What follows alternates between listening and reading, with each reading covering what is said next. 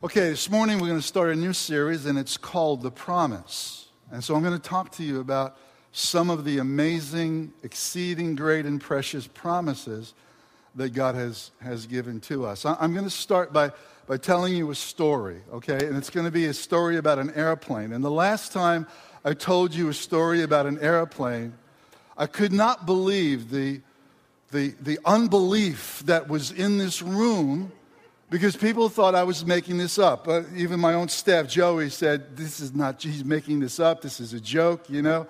And I told a story, right, about a pig on a plane, right? And by the time I finished telling the story, Lynn stood up. Stand up, Lynn. Lynn stood up and said, and his name is Freedom. And it's John's cousin that we're talking about that brought this pig on a plane. And nobody, they thought it was a setup.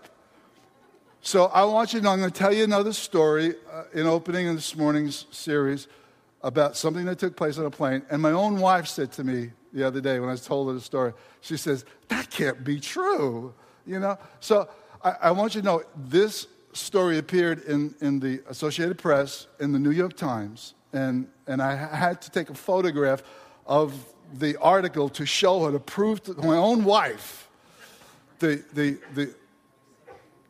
believability of this following story. So here it is. A number of years ago, on September 3rd, Captain Jack Dempsey was flying an Eastern two-engine plane. It was called an express plane. He was with his co-pilot. There were no passengers on board, but they were flying about 5,000 feet over the coast of Maine. They were on their way to Boston to pick up passengers. And the pilot said to the co-pilot, do you hear that rattling sound? There's something that's going on. Let me just go see. You stay at the controls. So he went back to investigate the rattling sound that was taking place. And it happened to be an unsecured, the main door of the cabin was unsecured. And at that particular moment, the plane just hit turbulence. And he went tossed toward the door. The door opened up, and he was sucked out of the plane. Now this is true. Somehow he managed to hold on. And he was holding on. The co-pilot knew something was wrong, didn't know exactly what happened, but he had an emergency landing, and the headlines were this: 10 minutes of absolute fright. For 10 minutes, this guy hung outside of this plane as it went from an altitude of 5,000 feet to a safe landing, okay? That really did happen. And I just want to say this, that life, and John said he was on the plane. He was the co-pilot. No. It was Lynn's cousin, all right. The thing is that when we go through life, I mean, isn't that like life, that a lot of times we're just going along and everything is smooth and, you know, there's no problem. And then all of a sudden, smack, we hit turbulence. And our life is kind of turned upside down and we're kind of hanging on, you know. I want you to know that at moments like that, for us, for those of us who are in Christ and believe in Jesus with all of our heart, we know this, that there's somebody who is at the controls. He's not our co-pilot. He is the pilot of the affairs of our life. And that to believe in the sovereignty of God, that God rules over everything, even the very hairs on my head are numbered by God, is a great peace, especially when you're caught in the midst of turbulence. Now, I don't know if Captain Dempsey was a believer, but I happen to feel that somehow maybe he had a conversion at 5,000 feet, you know? I mean, if it was you, wouldn't you cry out to the Lord, you know? And so I don't know what happened to him after that, but I know this. In an interview, he was asked about what had happened, and he said, the company has asked me not to talk about the incident. You know, it's like we don't want to admit that one of our captains was flying outside the plane, you know, at 5,000 feet. But I want to talk to you this morning about some of these great and exceeding precious promises that we've been given. Listen to what David says in Psalm 37. He says, if the Lord delights in a man's ways, he makes his steps firm. Though he stumble, he will not fall, for the Lord upholds him with his hand. You know, I heard that this morning in several of the prayers that folks prayed this morning before service. And even a little while ago, I think Jamie alluded to the fact that God has us in his hand. One of the most precious promises of all was spoken by Jesus in John 10:28. He says, I give unto them eternal life, and they shall never perish. And then he said, neither shall anyone pluck them out of my hand. Do you know what it's like to be safe and secure in the hands of the one who's in control of everything? I hope you do this morning. Because he is not only given to us great and exceeding promises, but he's a great promise keeper. You know, the other day, I said to the staff, I said, it's just a word association. What's the first thing you think of, right, when you think of promise? And Joey right away said, salvation. And I asked Doug a little later on, I said, what do you think of when you think of promise? He said, promise keepers? But when I asked Andrew, who happens not to be here, who I told him I was going to tell anyway, the first thing that he thought of was, he said, beautiful women.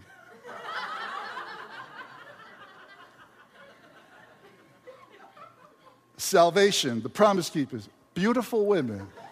I just looked at him and said, out of the abundance of the heart, the mouth speaks. That's all I will say about that. We love Andrew. Great guy.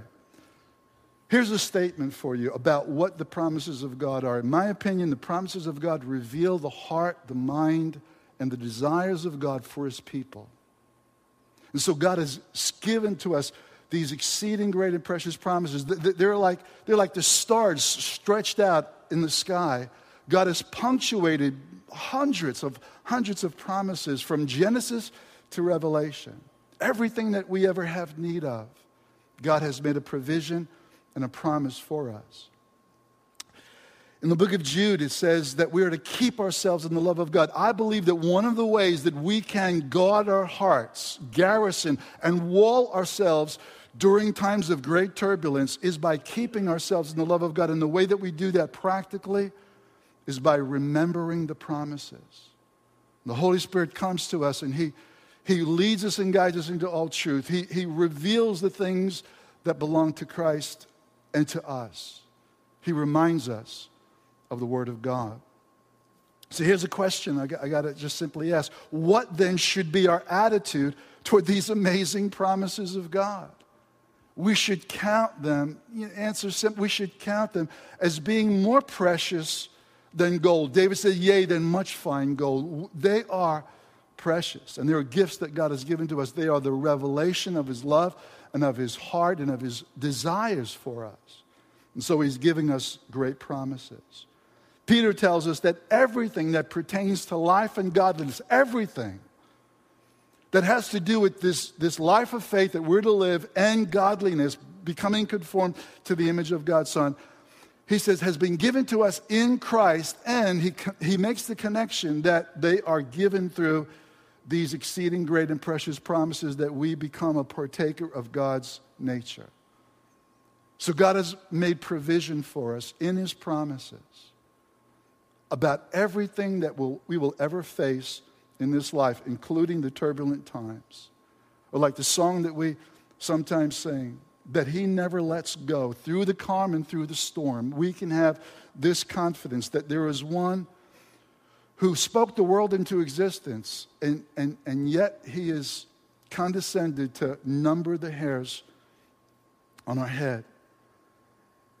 And because it's impossible for God to lie, because it's impossible for God to break a promise, because it's impossible for God's word to fail, we have security, we have comfort, we have strength, we have encouragement that comes to us through the word of God. He said, I'll never leave you nor forsake you. I will never abandon you. That's another one of his promises. The one who said that was the only one who was abandoned by God in such a way that it blows our mind. He says, I will never leave you nor forsake you. He that comes into me, I will in no wise cast out. And because he holds us, and because he's He's in control. We can weather the most difficult turbulences that we could ever face in this life. I want you to consider this promise. 2 Corinthians chapter 9, verse 8, and then we're going to get to a real big one in a couple of minutes. But I just want you to hear this. 2 Corinthians 9:8 says, and God is able to make all grace. I want you to notice the word all that is in this one sentence. God is able to make all grace, and His grace is enabling, His grace is empowering, His grace is sufficient for us. So all grace is able to abound to us so that in all things, at all times, and having all that you need, you will abound in every good deed or every good work. All things, all times, all grace abounding toward us, meeting the needs of His people. Several weeks ago, I hit a bump, I hit a turbulence in my life, and I wound up going to the hospital and spent 9 days in the hospital. 9 days of my life spent in the hospital. I can't believe that. Even now, looking back, it was like a nightmare. I hated it. I mean, who likes going to the hospital unless you're going to have a baby or something like that, right? But I went there because not that I felt bad. I had no problem breathing. I had pneumonia, but I had no problem breathing. It was showing up in an x-ray. It wasn't getting better. A week later, the x-ray showed that it increased by 20%. It started to abscess. And so the doctor says, if your temperature goes to 102, go to the emergency room. So, all right, so my fever went to 102, and my wife bugged me to go to the emergency room. And so because I love her, I said, okay, I'll go. And so I go, and they admit me into the hospital, right? They said, you need at least 3 days of intravenous antibiotics. And maybe we'll let you out by the weekend. And so that was Wednesday. I said, all right, maybe by Sunday, I can be back in church. And so after 3 days, they did CAT scans, x-rays. You ain't getting better. So you got to stay. You need at least 5 days of antibiotics. And the 5 days of antibiotics turned into, no, you need 7 days of antibiotics. But here's the point, that every time, I had like this team of doctors that were kind of taking care of me, and they weren't on the same page. Like one guy would come in, and he would say, I think we'll be able to send you home tomorrow. And I'd get all excited. I'd start to pack my stuff. In fact, I did that on 2 occasions. I literally packed my stuff. I'm ready to get out of here. It wasn't because, I didn't sleep in the bed. I slept in a chair. I was a recliner. And it wasn't because the food was lousy or it was uncomfortable. Or they wake you up and you don't get any rest. Actually, I was getting worse in the hospital. I didn't have an appetite. I was losing weight. But the thing that bothered me more than anything else, the thing that I could not handle was what I was doing to my wife. And the days that she didn't take off from work, the days that she had to go to work, she'd come straight from school until they kicked her out. She'd stay with me. And then I knew that she was going home to a cold house, to a dark house, and that she'd have to be all alone. And that killed me because me strong, me don't get sick. I don't get sick. And here I am faced in my week. But the thing that bothered me on top of that was every time a doctor would say, I think we can go home tomorrow. The next day it was, or an hour later, somebody else would come in and say, no, you can't go home. So it stretched out to 9 days. And you got to understand something. I make coffee for my wife in the morning. When I send her off to school, I make her breakfast and I make her lunch. I pack her lunch because I love her so much. And it just killed me that I couldn't be there to do those things for her.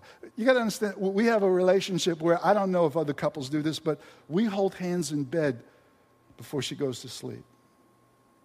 And that absolutely killed me. And every time I got disappointed,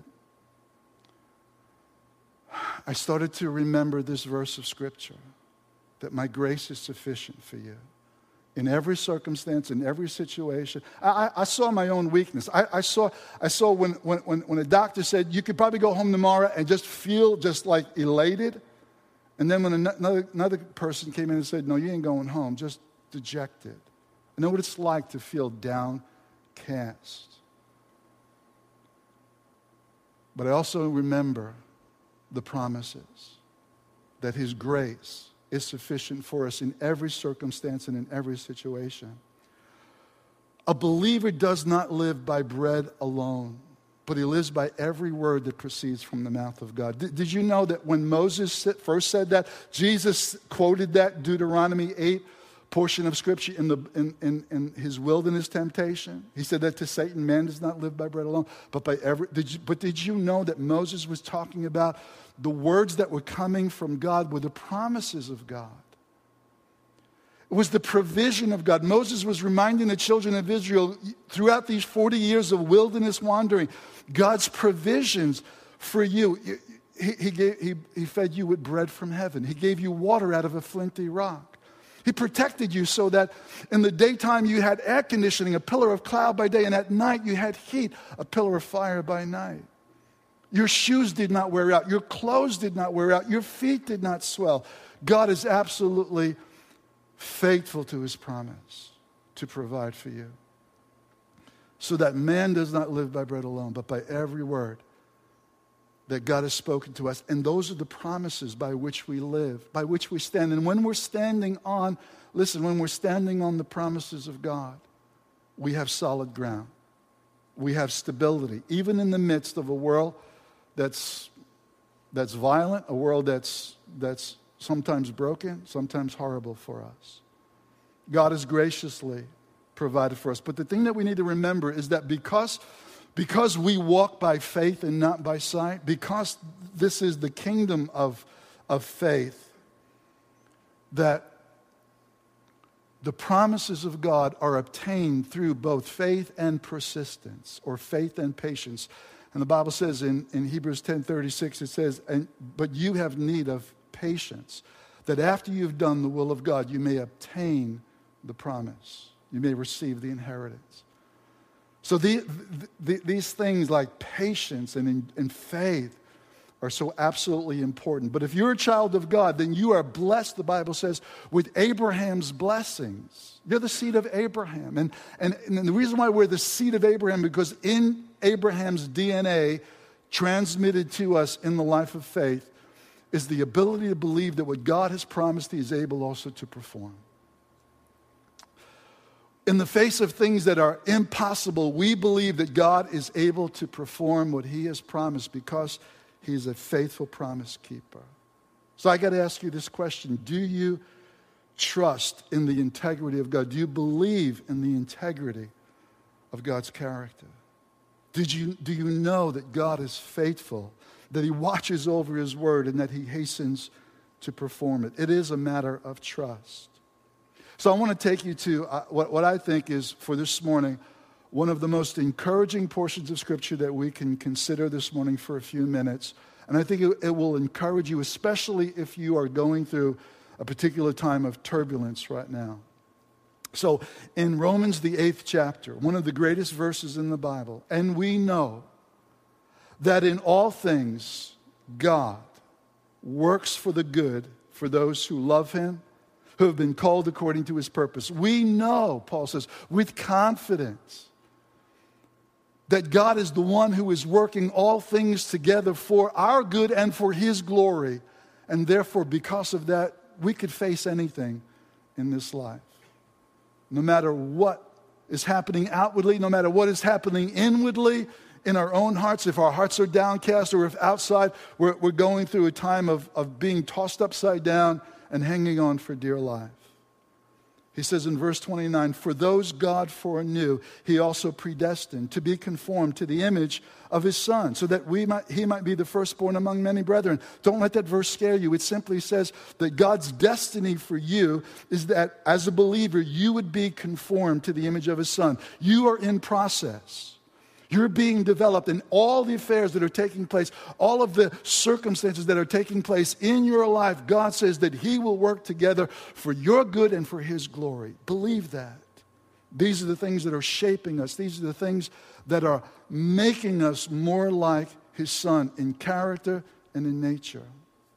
And then it says in verse 30, And those who he predestined, he called. And those who he called, he justified. And those who he justified, he glorified. But please notice that the activity of things that God's the one that's doing this. He's the one that's justifying. He's the one that's calling. He's the one that's glorifying. It's God's activity that's at work in us. And therefore, because of that, Paul says, what are we going to say in response to this? What can possibly be our response to all this great news? Because if God be for us, then who can be against us? Who can possibly be against you? If God is for you, if the creator of the universe, the king of the cosmos is for you, working all things together for good and for his glory. So Paul goes on to say this. He says, he who did not, this is the logic that God wants us to see.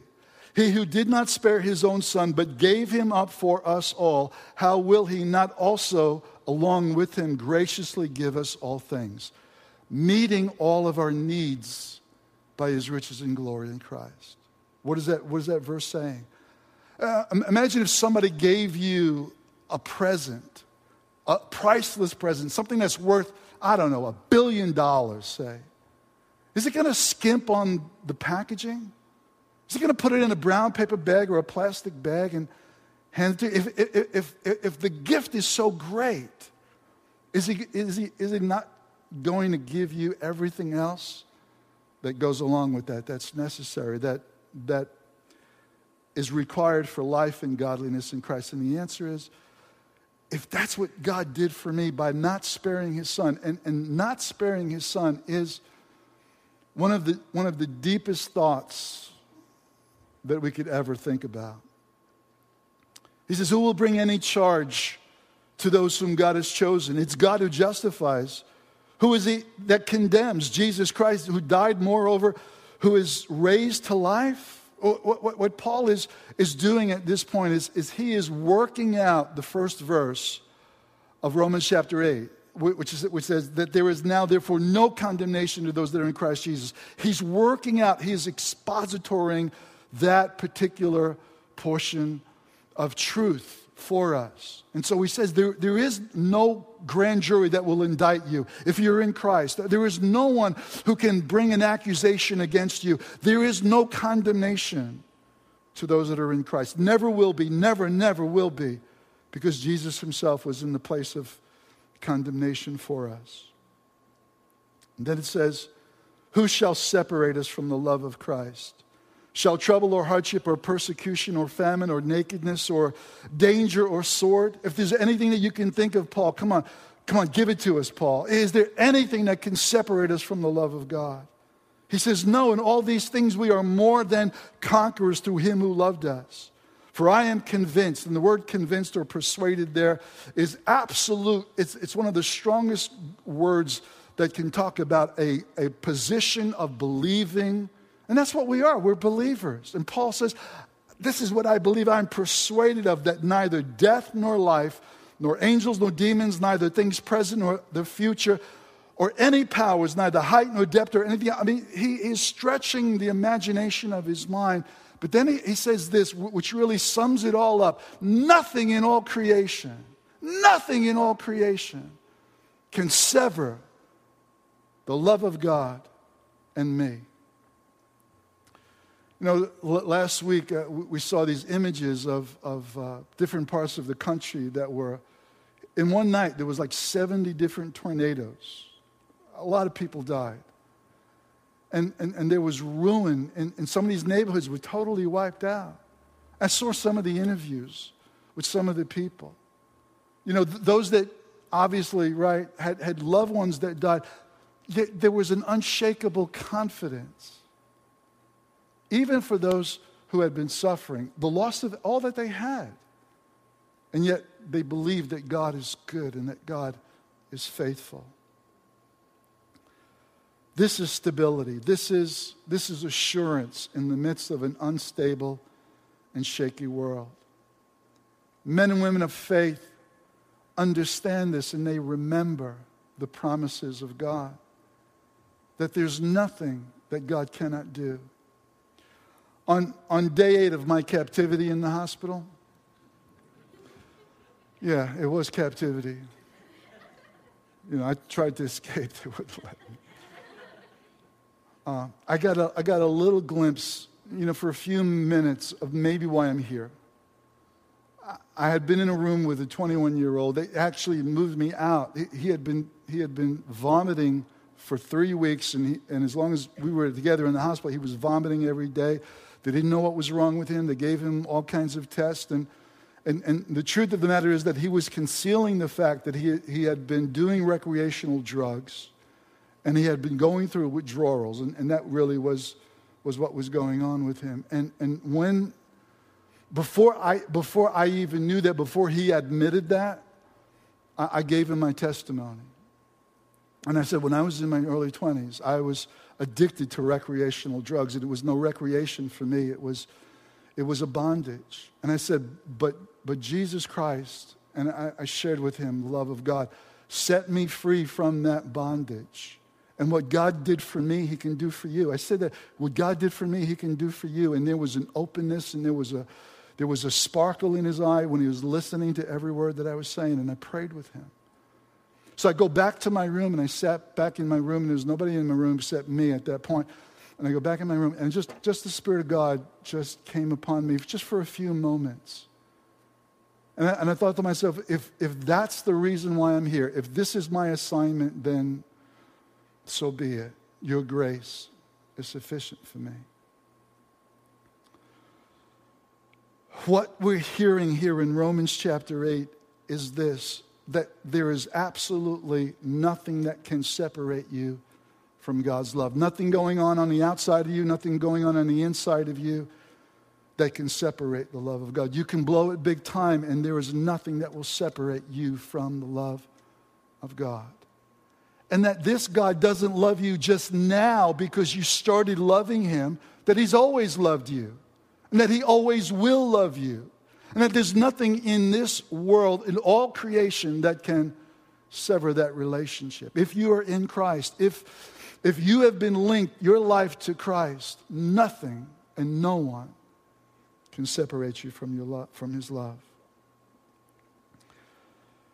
Even when everything is going wrong, even when you hit speed bumps and air turbulence.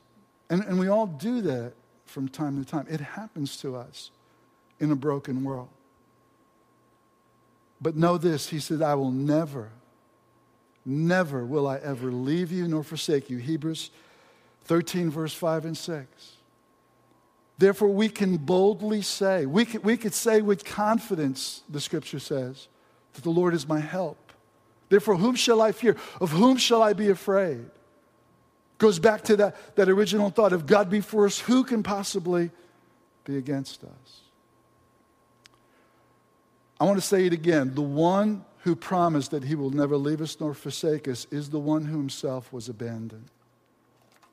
He was forsaken for us. This whole idea that God is at work, even in the bad things. Sometimes it's hard for us to get our mind and wrap our mind around that. But it's true that God is at work even when evil raises its ugly head. And one of the greatest examples of that in Scripture is the life of Joseph. And very briefly, you probably have heard about Joseph in Sunday school, and probably you've heard it in dozens of messages. But Joseph is thrown into a pit by his brothers. And from the pit, he's being sold as a slave to a caravan that's going down into Egypt. And in Egypt, he becomes the servant of a guy by the name of Potiphar. And after some time, the Bible says, but God was with Joseph. In spite of the fact that his brothers betrayed him and his brothers sold him for the price of a slave, God was with Joseph. In the midst of that slavery, God was with Joseph. And he's in Potiphar's house, and he finds favor in Potiphar's house. Then he's falsely accused of rape, and he's sent to prison. But God was with Joseph when Joseph was in prison. And he found favor in the sight of the jailer. And the jailer recognized there's something unique about this young man because God was with Joseph. And years passed by, at least a dozen years Joseph spent in jail.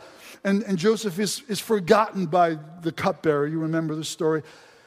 Joseph, on his way out, he says to the cupbearer, he says, do me a favor, when you talk to the king, put in a good word for me, And the cupbearer forgets Joseph for a number of more years. until one day they call for Joseph. And Joseph comes with the interpretation of the Pharaoh's dream, and he becomes at that point the savior of the world, because a famine is going to come, and 7 years of famine are going to come and wipe out the 7 good years. And so he's made vice regent.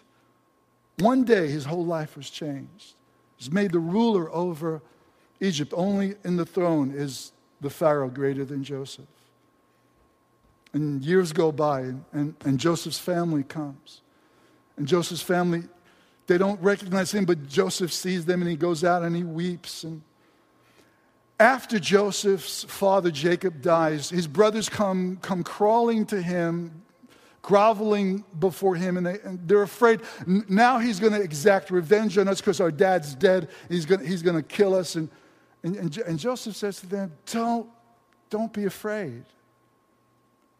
And he began to speak kindly unto them. And he said, I'll take care of you, and I'll take care of your little ones. You meant this for evil, but God meant it for good, to change and to save many lives. Do you believe that? Do you believe that the things that are taking place in your life? Now listen, I know some of you right now may be going through real hard times. I mean, the loss of a spouse is hard. You know, maybe it's financial turbulence that you're going through right now. Do you have more bills than you have money to meet those bills? Maybe it's a broken relationship. Your mother and father, after 20 years, announced that they're going to get a divorce. Maybe it's an illness. Maybe it's not you. Maybe it's someone that you love. You just can't seem to get an answer to prayer. I want you to know that God is faithful to his promises. And that no matter what, listen, no matter what you're going through, you can face anything in this life, knowing the love of God, knowing that nothing in all creation can sever that relationship. That means that nothing that can happen to me of eternal consequences, nothing can harm me eternally before God. That he's always loved me and he always will love me. And it's just so amazing when we think about the one who said, I'll never leave you nor forsake you, is the one who himself was forsaken by God. So that you and I would never know what it's like to be alone, to be lonely, to be punished. For Jesus has paid the ultimate price for our redemption. In his book, The Cross, Max Lucado gives us a little glimpse into this that I wanted to just kind of share with you this morning before I close in prayer. He's a really gifted writer. I love the way his mind works. And he's talking about the abandonment of the Son of God at this particular point. And he says this, he says, here's the cup, my son. Drink it alone. He said, God must have wept as he performed his task. Every lie, every lure, every act done in the shadows was in that cup. Slowly, hideously, they were absorbed into the body of the Son. The final act of incarnation, the spotless lamb, was blemished.